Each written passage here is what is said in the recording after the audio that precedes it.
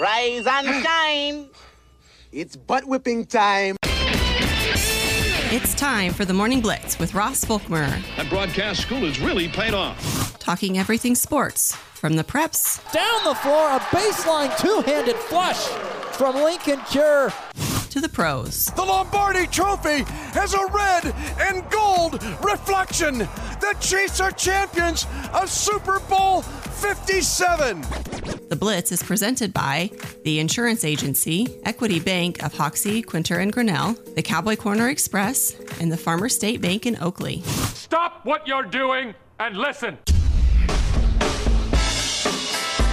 14 of the Rams, Burrow in the gun, second down, 6, shotgun snap, handoff, Tim Mixon over the left tackle, breaks the tackle, 10, the 5, break the tackle at the 4, into the end zone, touchdown, Cincinnati, Joe Mixon at the 1 of the Bengals, 3rd and goal in the gun. Williams at the side of Stafford, moves the receiver out well, shotgun snap, drops back free, throws in the end zone, caught backpedaling, belt high, side catch, touchdown. Atwell on the far side of the end zone, 3 yards deep. Stafford's first touchdown pass tonight, a 1-yarder, and a new score in Cincinnati. Hurts with pressure coming, steps away, now it's picked up. Hurts, nobody open, hit as he throws, wobbler over the middle, it's caught at the 5 and into the end zone for the touchdown. Olamide Zaccheaus, the recipient of a 34-yard touchdown pass from Jalen Hurts and a 9-3 Eagles lead. Shad White, the single back. Mayfield turns, gives it to White, and White does not get out of the end zone. Buried for a safety. Mayfield under center, sets, throws left side, slant, caught. Mike Evans, touchdown. His 3rd touchdown catch of the year. And with 9:22 to go, the Buccaneers find the end zone. It's 25-9 Philadelphia. Good Tuesday morning, everybody. It is the Morning Blitz on 102.5 U-Rock, as well as AM 730 Fox Sports Tri-State. Of course, also online, nwksradio.net, the Rockingham app. Hope you're having a good start to your Tuesday, September the 26th, 53 degrees outside, our way to a high of 83 on a Tuesday. Should be a beautiful, beautiful day and a very busy day in the local sports world, which we'll get to a little bit later on in the program. As always, if you want to be part of the Morning Blitz, the best way to do so is through our text line. Hit us up, number 785-899-2222. Thoughts, comments, questions, opinions, whatever it may be, hit us up on our text line. We'd love to hear from you throughout the program today. Today, we will be visiting with another undefeated head football coach of our area teams. That'd be Rollins County's Aaron Trummick will be joining us coming up at the bottom of the hour and talking about the Rollins County Buffaloes. 4-0 start, a couple of really nice wins over a couple of really good teams. One of those, of course, being Hill City this last weekend. So we will get to him coming up at the bottom of the hour, talking about the great start to, once again, Rollins County football's 2023 season. We will also get into some other late storylines as well. Lots of local sports going on today. Lots of volleyball, cross country. Also a great slate of some golf as well, as the golf season continues for the ladies here in the fall. So we'll get to all that coming up in our 3rd segment of today. But yesterday seemed like a pretty newsy day, at least if you went looking for it when it came to stories around high school ranks, college ranks, lots of news to get into, and no better way to do that on the Morning Blitz than with the front page. Read all about it. Read all about it. The top stories of today. I got the early edition, hot off the press. It's the front page on the Morning Blitz. Front page, really? Real quick, we'll start with just last night, though, on Monday Night Football. Eagles and Bengals both getting wins.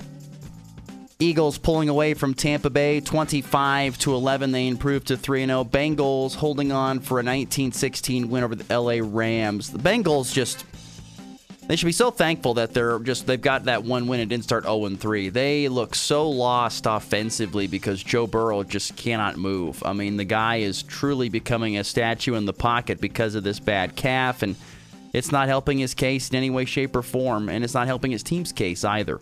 So that's the very difficult part if you are a Bengals fan, is that you have this great quarterback, but he's just not healthy, and he's just unable to do what he needs to do to help his team go. And the offensive line seems to have no answer to blocking and providing any sort of a run game. I know Joe Mixon got loose for a 14-yard touchdown run last night, but that's about it. Bengals still, though, found a way to get it done at home. They avoid an 0-3 start. As for the Tampa Bay Buccaneers and the Eagles, a matchup of 2-0 teams. Eagles get the win easily, 25-11.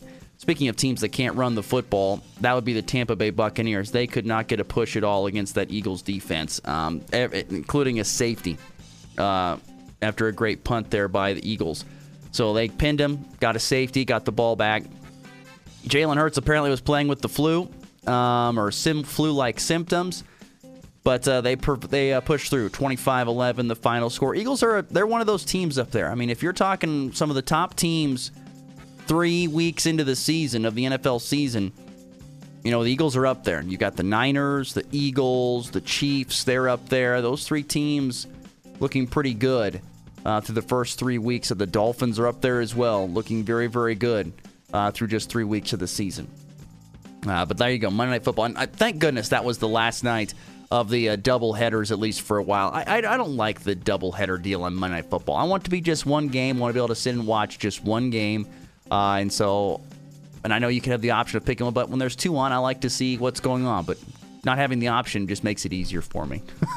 So give me the single night Monday Night Football, which next week is Giants Seahawks, which once again goes back to kind of being Monday Night Football just is nowhere near what it used to be. It used to be these great matchups, and now Monday Night Football is kind of a I feel like Thursday night and especially Sunday night are way, way better. Moving on the front page. Probably the big news yesterday, at least when it came to local sports, was KSHSAA released its classification and enrollment numbers. When it came to changing up some regional schools, you saw, and once again, this applies for the 2023-24 winter sports and spring sports seasons. So Rollins County will be moving down from 2A to 1A for basketball and spring sports.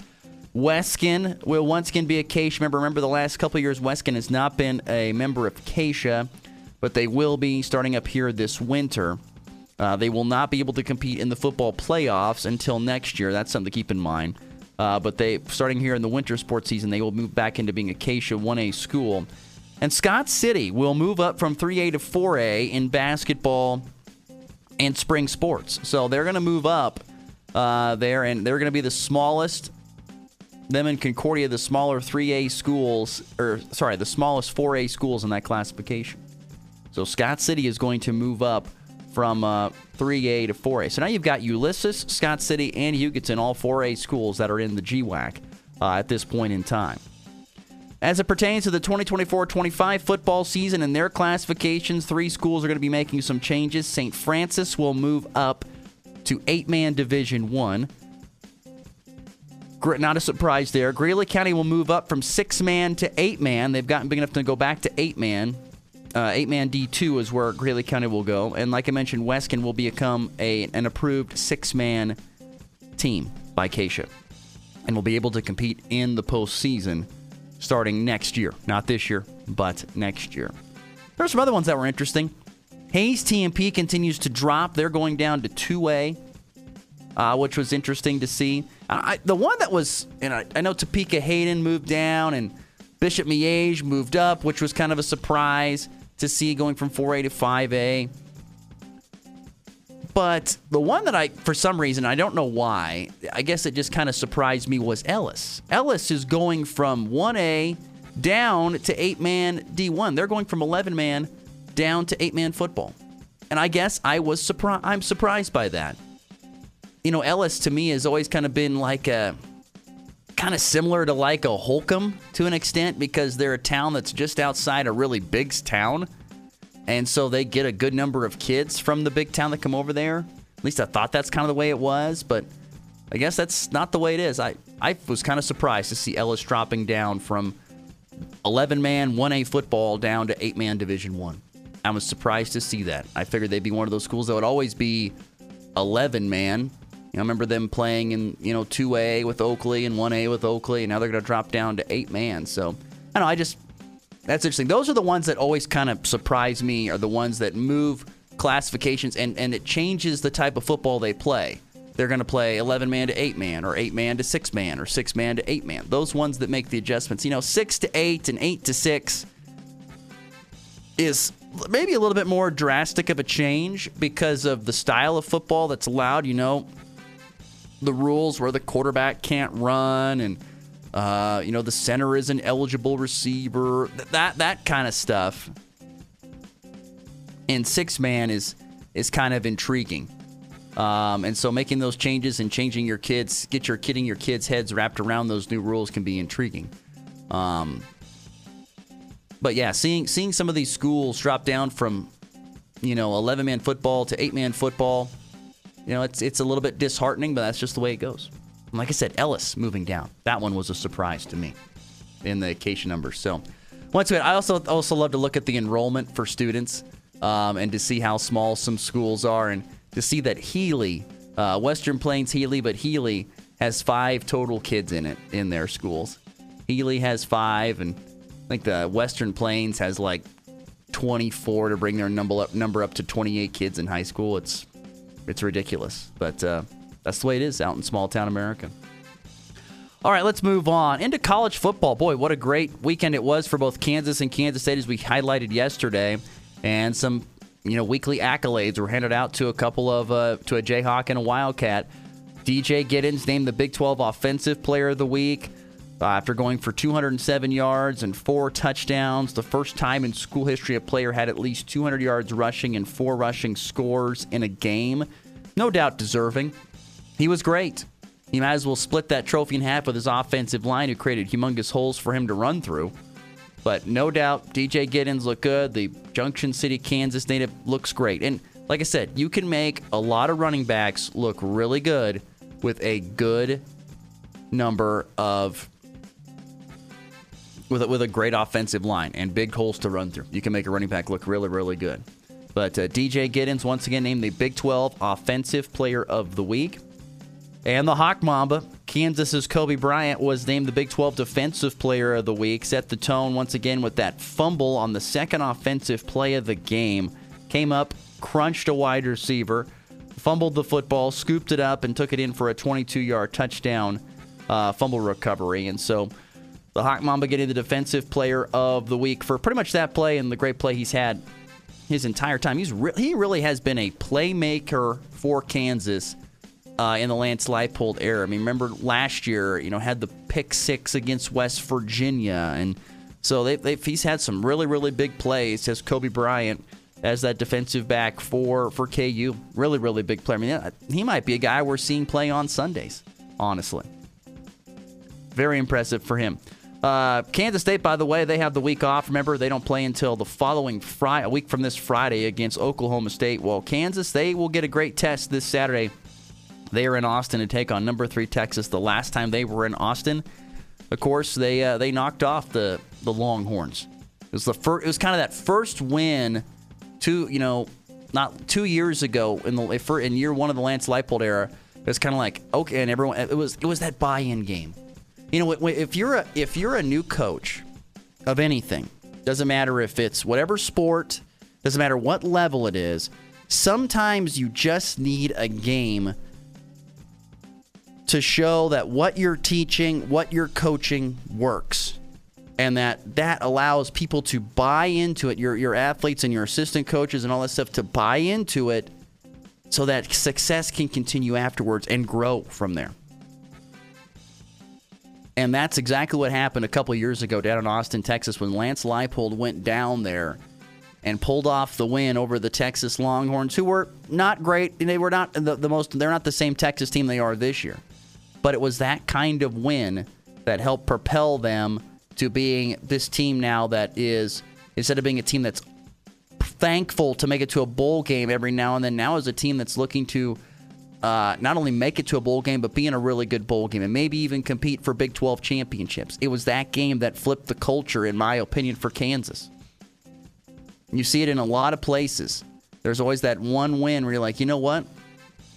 That was the thing. And there's some programs out there, it doesn't matter what level it is, what sport it is, they haven't had that win underneath their coaches. Their coaches could be new, their coaches could be longtime coaches, and they just haven't had that win. I go back to like Goodland Cowgirl basketball when they took down Scott City at home. That kind of started the whole run. Even though they didn't make it to state that year, the following year they did and won it, and they won it the following year. It just takes that kind of win against a certain team to give yourself a lot of confidence going forward that what you're doing is the right thing, and then people buy in and they work at it even harder. So I know it's a side note right there, but it's a big part in my opinion of becoming a really good program. It doesn't matter what sport it is, what coach you do, or what level you're at. It doesn't matter. You got to have sometimes just that one win that's going to push you over the top. Moving on in the front page, Kansas State basketball head coach Jerome Tang has a new contract, a 7-year deal. It'll take him through the 2029-23 season. Second-year coach going to be paid $3 million a year starting this year and then receive a $100,000 increase to his salary each of the remaining contract years. So that'll be up to somewhere around $3.6 million for his base contract in 2029-30. Now, there's a bunch of other incentives in there. If he makes it to a certain, makes it to the Elite Eight or the Final Four, wins the title, all those incentives are in there as well. But Jerome Tang getting paid after a really, really unbelievable season last year in year one for Kansas State and head coach Jerome Tang. I mean, he had a 6-year deal that was down to 5 years, and it only took him 1 year to put Kansas State, back on the map and in the Elite Eight and get himself a brand new contract worth $3 million. It's Jerome Tang. It's no doubt worth it. It's no doubt worth it. The money spent here. It was unanimously approved upon by the Board of Regents there at Kansas State. Not surprising that it got done. I just continue to go back. I don't have anything against Jerome Tang or Kansas State basketball. I think they're going to be a fine team this year. I just don't know if they're going to. I would just let people know that I don't know if they're going to have an Elite Eight run this year. I don't know if they're going to be in the top 2 spots of the Big 12, top 3 spots in the Big 12. They might be more in the middle of the pack. I still think they'll make probably the NCAA tournament again, but I just don't know if you can expect it to be an amazing run like it was last year. They're going to have a target on their back. Teams are going to know who Kansas State is. That's going to change a few things up. And you don't have 2 unbelievably special players in Marquise Noel and Keontae Johnson back this year either. Now, they did bring in Arthur Kaluma, who I think is a very, very talented player, the transfer from Creighton. And they have some other great pieces still there from last year's team. Naquan Tomlin being one of those guys. But you had a great point guard, one of the best point guards in all of college basketball, a floor general, and you had one of the most elite scorers in college basketball on the same team last year. Maybe Jerome Tang has that again this year. I don't believe that he will. I think it'll still be a very good season. I just don't know if it's going to be the type of season that K-State fans got used to last year. I think it'll be a different type year, and they will need a little bit more time this year to build this team up. And like I said, I don't think it's going to be as exciting of a year as it was in previous. But no doubt Jerome Tang certainly deserving of a brand new deal that takes him through the 2029-2030 season and making now about $3 million a year. That'll go up to about 3.6. So I think that's really big for him. So there you go. There's the front page for you on this Tuesday. Like I said, lots of news. Lots of news to get to. All right, let's get to a break. When we come back, we will be joined by Aaron Schromick, head football coach of Rollins County, talking about the Buffaloes' great 4-0 start. That's next here on the Morning Blitz.